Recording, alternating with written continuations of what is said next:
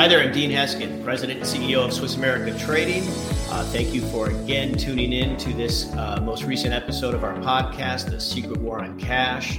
I have with me today a very special guest, Mr. Wes Peters. Good morning, Wes. How are you? Hey, Dean. Good morning. I'm great. How are you doing? Doing very well. Thank you so much for asking. You're looking good. I know you just got back from Missouri, I think, at a conference. Was Correct. Right?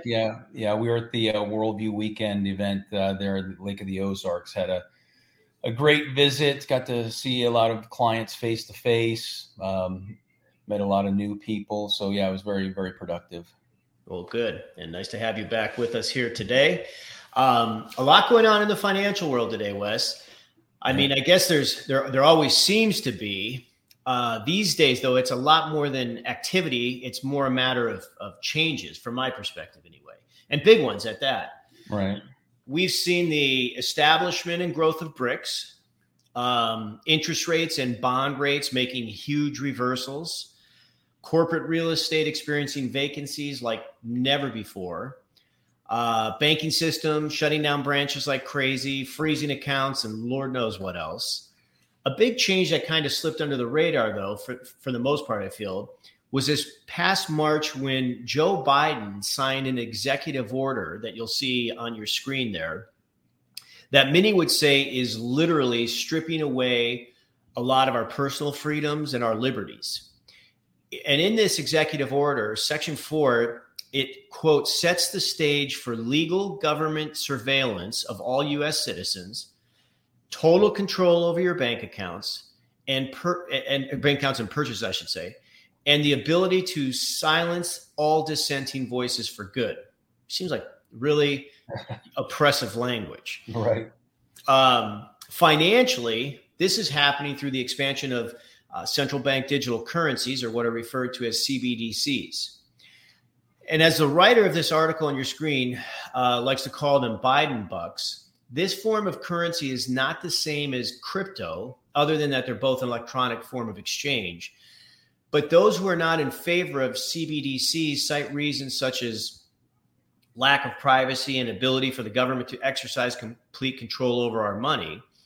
Wes, this is something we should be concerned about, I think, and if we should, kind of explain why. Well, not only concerned, Dean, but possibly terrified. Probably a good way to put it's it. no secret our government doesn't like when people use cash, use dollars. That's why we have the peace secret war on cash. If you use cash, you're up to no good. You're trying to hide something. When we go digital, you can kiss all privacy goodbye. Uncle Sam is going to know everything you purchase. They're going to know who you do business with. They're going to know what organizations you donate and support. And it's no secret our government's been weaponized, and they're going to have what is it, 88,000 new IRS agents. Maybe your carbon footprint is too high. You didn't want to get the vaccine. You were warned not to buy a gas stove. Why do you drive a big diesel truck? They could very easily, just like China, Dean, they could go to this social credit score. China's had this social credit score for quite some time. If you have a low social credit score in China, it can prevent you from buying a plane ticket, getting a loan, buying real estate. And that's one of the big fears going into this digital currency is they're going to know everything about you. And that ties into one of the biggest reasons people are reaching out to us and ties into the number one question that we receive by far, Dean. Number one question by far is, okay, Wes, I buy this physical gold and silver. How am I going to use this when I can't go to the grocery store and buy food? I can't go to the gas station and put fuel in my vehicle, which is true. And anything's possible, but I don't believe we're going to get into a barter situation in our lifetime, but be prepared for that just in case. But the way our clients are going to be converting their gold and silver is, our government's going to sell this digital currency to the American people. How, it's going to save so much money on taxes for the taxpayer because we don't have to print money. We don't have to make coinage. They're going to make it seem like a seamless transition. Everything's going to work the same, more than likely. You'll still swipe a debit card, a credit card. You'll still write a check. But instead of the bank taking dollars from your account to pay that individual or retailer, they're going to take these digital credits, try and make it seamless. Well, Sure. that comes, our clients can say, okay, Wes, Dean, I need 3 or 4 months worth of living expenses to pay my bills, because you're going to have to use their currency if you have those debts. Try to stop using the dollar today and see how that works for you. But the beauty of owning physical gold and silver, you can buy that privately, no 1099 on the purchase or the liquidation. And our clients can convert that gold and silver to that new currency as they need it, maybe 3-4 months worth at a time, without laying all their cards on the table at once, so to speak, if that makes sense. Sure. No, that's really good. And I guess, Wes, since we're on the topic of digital currencies, let's talk a bit about the article you'll see on your screen there, or a link if you're tuning in through just the audio, but a bit about JP Morgan and their blockchain currency. Right. In the previous article we were just discussing, the CBDCs we were talking about are not blockchain. They're actually tracked and recorded in ledger form. But CBDCs are not done in a blockchain ledger. It's often touted for its anonymity and being decentralized, unlike banks. However, this opens it up to other problems such as fraud and crime. And a pretty big concern for many as well is that it's so private that if there's ever a glitch, tracking it down could be very difficult. And as JP Morgan has now stepped into this arena to the tune of $1 billion a day, it would seem that this is an unavoidable future for us all. I mean, is this something we should cheerfully embrace, or should we run? Well, there's no doubt, Dean, there are some benefits and advantages to this blockchain technology, but there are also concerns, very valid concerns, like you said. And Citibank just came out recently and said by 2030, that'll be a $5 trillion industry between tokenization and blockchain technology. $5 trillion. There's no denying blockchain it's more efficient. It can streamline processes and settlement times, cut operational costs. For example, with the New York Stock Exchange, they do up to 1 billion trades a day. And most of these trades take 2 to 3 days to settle. With this blockchain technology, they'll be able to immediately settle those transactions. Tokenizing assets, real estate. It sounds a little hokey, and it's something that's new, but you could tokenize a commercial building or a home, and if you wanted to sell 1/10 of that home to somebody, you could sell 1/10 of that token to someone. It's very interesting, very complex. Transparency, everything's done on a ledger. It's going to be transparent, very liquid. Cross-border transactions, smart contracts.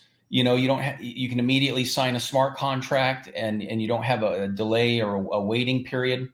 So those are all good things, but the downside, the negatives are like we're getting into the regulation and the compliance. Sure. Regulators will have to establish very clear guidelines for the blockchain, and that's going to be difficult.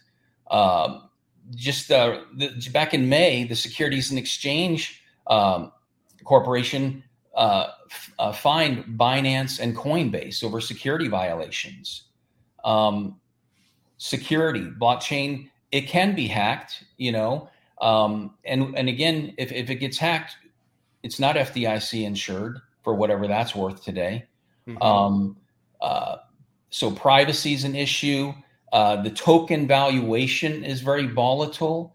So there are still a lot of things with this new technology to take it mainstream into our banking and finance system.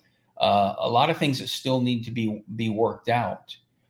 So there is definitely cause for alarm, because if you woke up one morning and your tokens are gone, your account's been hacked, you may be on your own at this point right now. Sure. Well, Wes, it's interesting. In earlier podcasts, we've been talking about or discussing some of the problems in our banking industry where people's bank accounts have been frozen, monies have been removed. It's taken months and months and months to have them replaced, or they as of yet have not even been replaced. And as I don't think there's any way of avoiding what's happening with digital currencies, because that just is the wave of the future. But what I find interesting when you talk about our banks getting into this arena, what it's doing is it's basically expanding the industry as a whole, meaning like you touched on, it'd be banks that are now taking on a form of transacting, not just on a domestic basis, but it even promotes it on a more global or a basis abroad, if you will. And the reason I'm bringing that up is that it, like owning and running a company like I do, they can't manage what they already have. And we're hearing these reports come out every day about there being another problem. And it's almost as though the solution is, you know what, we need to get bigger. We need to do more. And it seems kind of counterintuitive in my opinion. Right. Well, and you brought up a great point there, Dean. We could do an hour segment talking about clients of ours who've had their bank accounts frozen, who've gone to the bank to wire money, and the bank has refused to wire their money for them because they didn't think it was in the client's best interest. Right. We go digital, and again, that social credit score, if you're not towing the line to their agenda, what's to prevent them from shutting off your digital currency? Sure. So yeah, it's and that's a great point too, Wes, because there's been numerous cases where inexplicably a person's bank account has been frozen.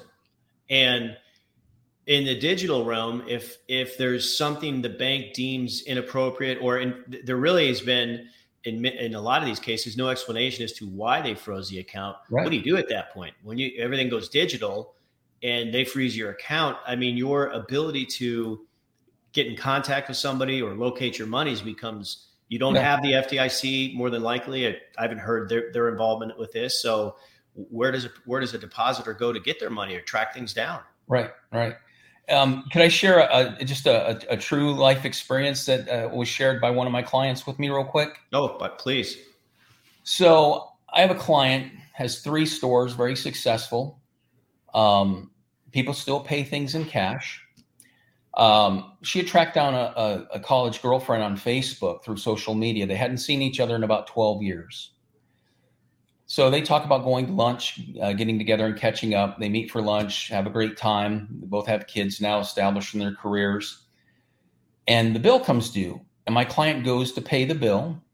The waitress comes back and says, ma'am, ran your card 3 times. It's been declined. She said, well, that's weird. So she gives her personal. She tried using her business account, gives her personal. Waitress comes back and says the same thing. She said, Wes, it was one of the most embarrassing days of my life. My girlfriend I haven't seen in about 12 years just sat there and watched 2 of my cards be declined. I had 0 cash. She had to buy the lunch that I invited her to. So needless to say, my client went right to the bank. Bank teller went and got the president and the VP, took her in the office. Now, keep in mind, I'm not going to say the name of this institution, but it's one of the big 5. She banked with them for 26 years. And they said to her, what's happened is we've frozen both of your accounts. We're going to give you cashier's checks today, and you need to go bank elsewhere. Wow. And she said, what are you talking about? We've never bounced a check. We have plenty of money in both of those accounts. It's going to be a headache. I have all these automatic payments and everything that I'm going to have to reestablish. And she said, Wes, all they kept saying is we've chosen to no longer do business with you. And that evening, as her and her husband are having dinner and they're racking their brains trying to figure out what the heck happened, the only thing they could come up with is, almost every day, whoever the manager on duty was would go to all 3 stores, get the deposits, and they would deposit cash into their business account. And every few months, they would wire money overseas to order materials for some of the products they manufactured. So they must have thought they were, weapons dealers, laundering money or something, but didn't even bother to call them in after that 26-year relationship to have a conversation like, hey, what's going on here? Wow. So just like that, blindsided. Yeah, and I've heard several other examples and stories like that. It's absolutely amazing how much the whole landscape in this country has changed as it pertains to banking. And it's not that we've mentioned this before, that people who work at banks are bad. It's not that banks per se are bad. It's just, I don't know if you'd say the system has just become impersonal. I think it's a reflection of personal liberties that are kind of being infringed upon and lost here in this country. But again, all pointing back to reasons why being diversified with your assets, maybe having a couple different banks that you use, having your equities, having your real estate, having some metals, being diversified is really the key. And as you've seen, for those of you tuning in, or for those of you not, you'll see links in your headers there. We offer a few reports that can kind of help educate you on these things. We have our Secret War on Cash report. It's complimentary. All you need to do is contact our office at 1-800-289-2646, or you visit us online at www.swissamerica.com. We also have a special offer, limited time for new customers, on Walking Liberty half dollars. Just a great introductory form of silver that you can buy at a can't be beat price. You can call and find out more about that. Or if you just want to find out more about the gold market in general, for your retirement account, et cetera, you just contact our office again at that 800-289-2646 number. Wes, thank you for being with us today and for sharing all that information, especially that last story. It was very, very interesting. Yeah. Thank you, Dean. Appreciate it. Look forward to having you on with us again sometime soon. Feel free to comment. And for those of you tuning in, and to hear more episodes like this, please do subscribe. And lastly, follow us on social media, as we'd love to stay in touch with you. So I'm Dean Heskin, and this has been Wes Peters. Thanks again for tuning in, and we look forward to talking with you next time.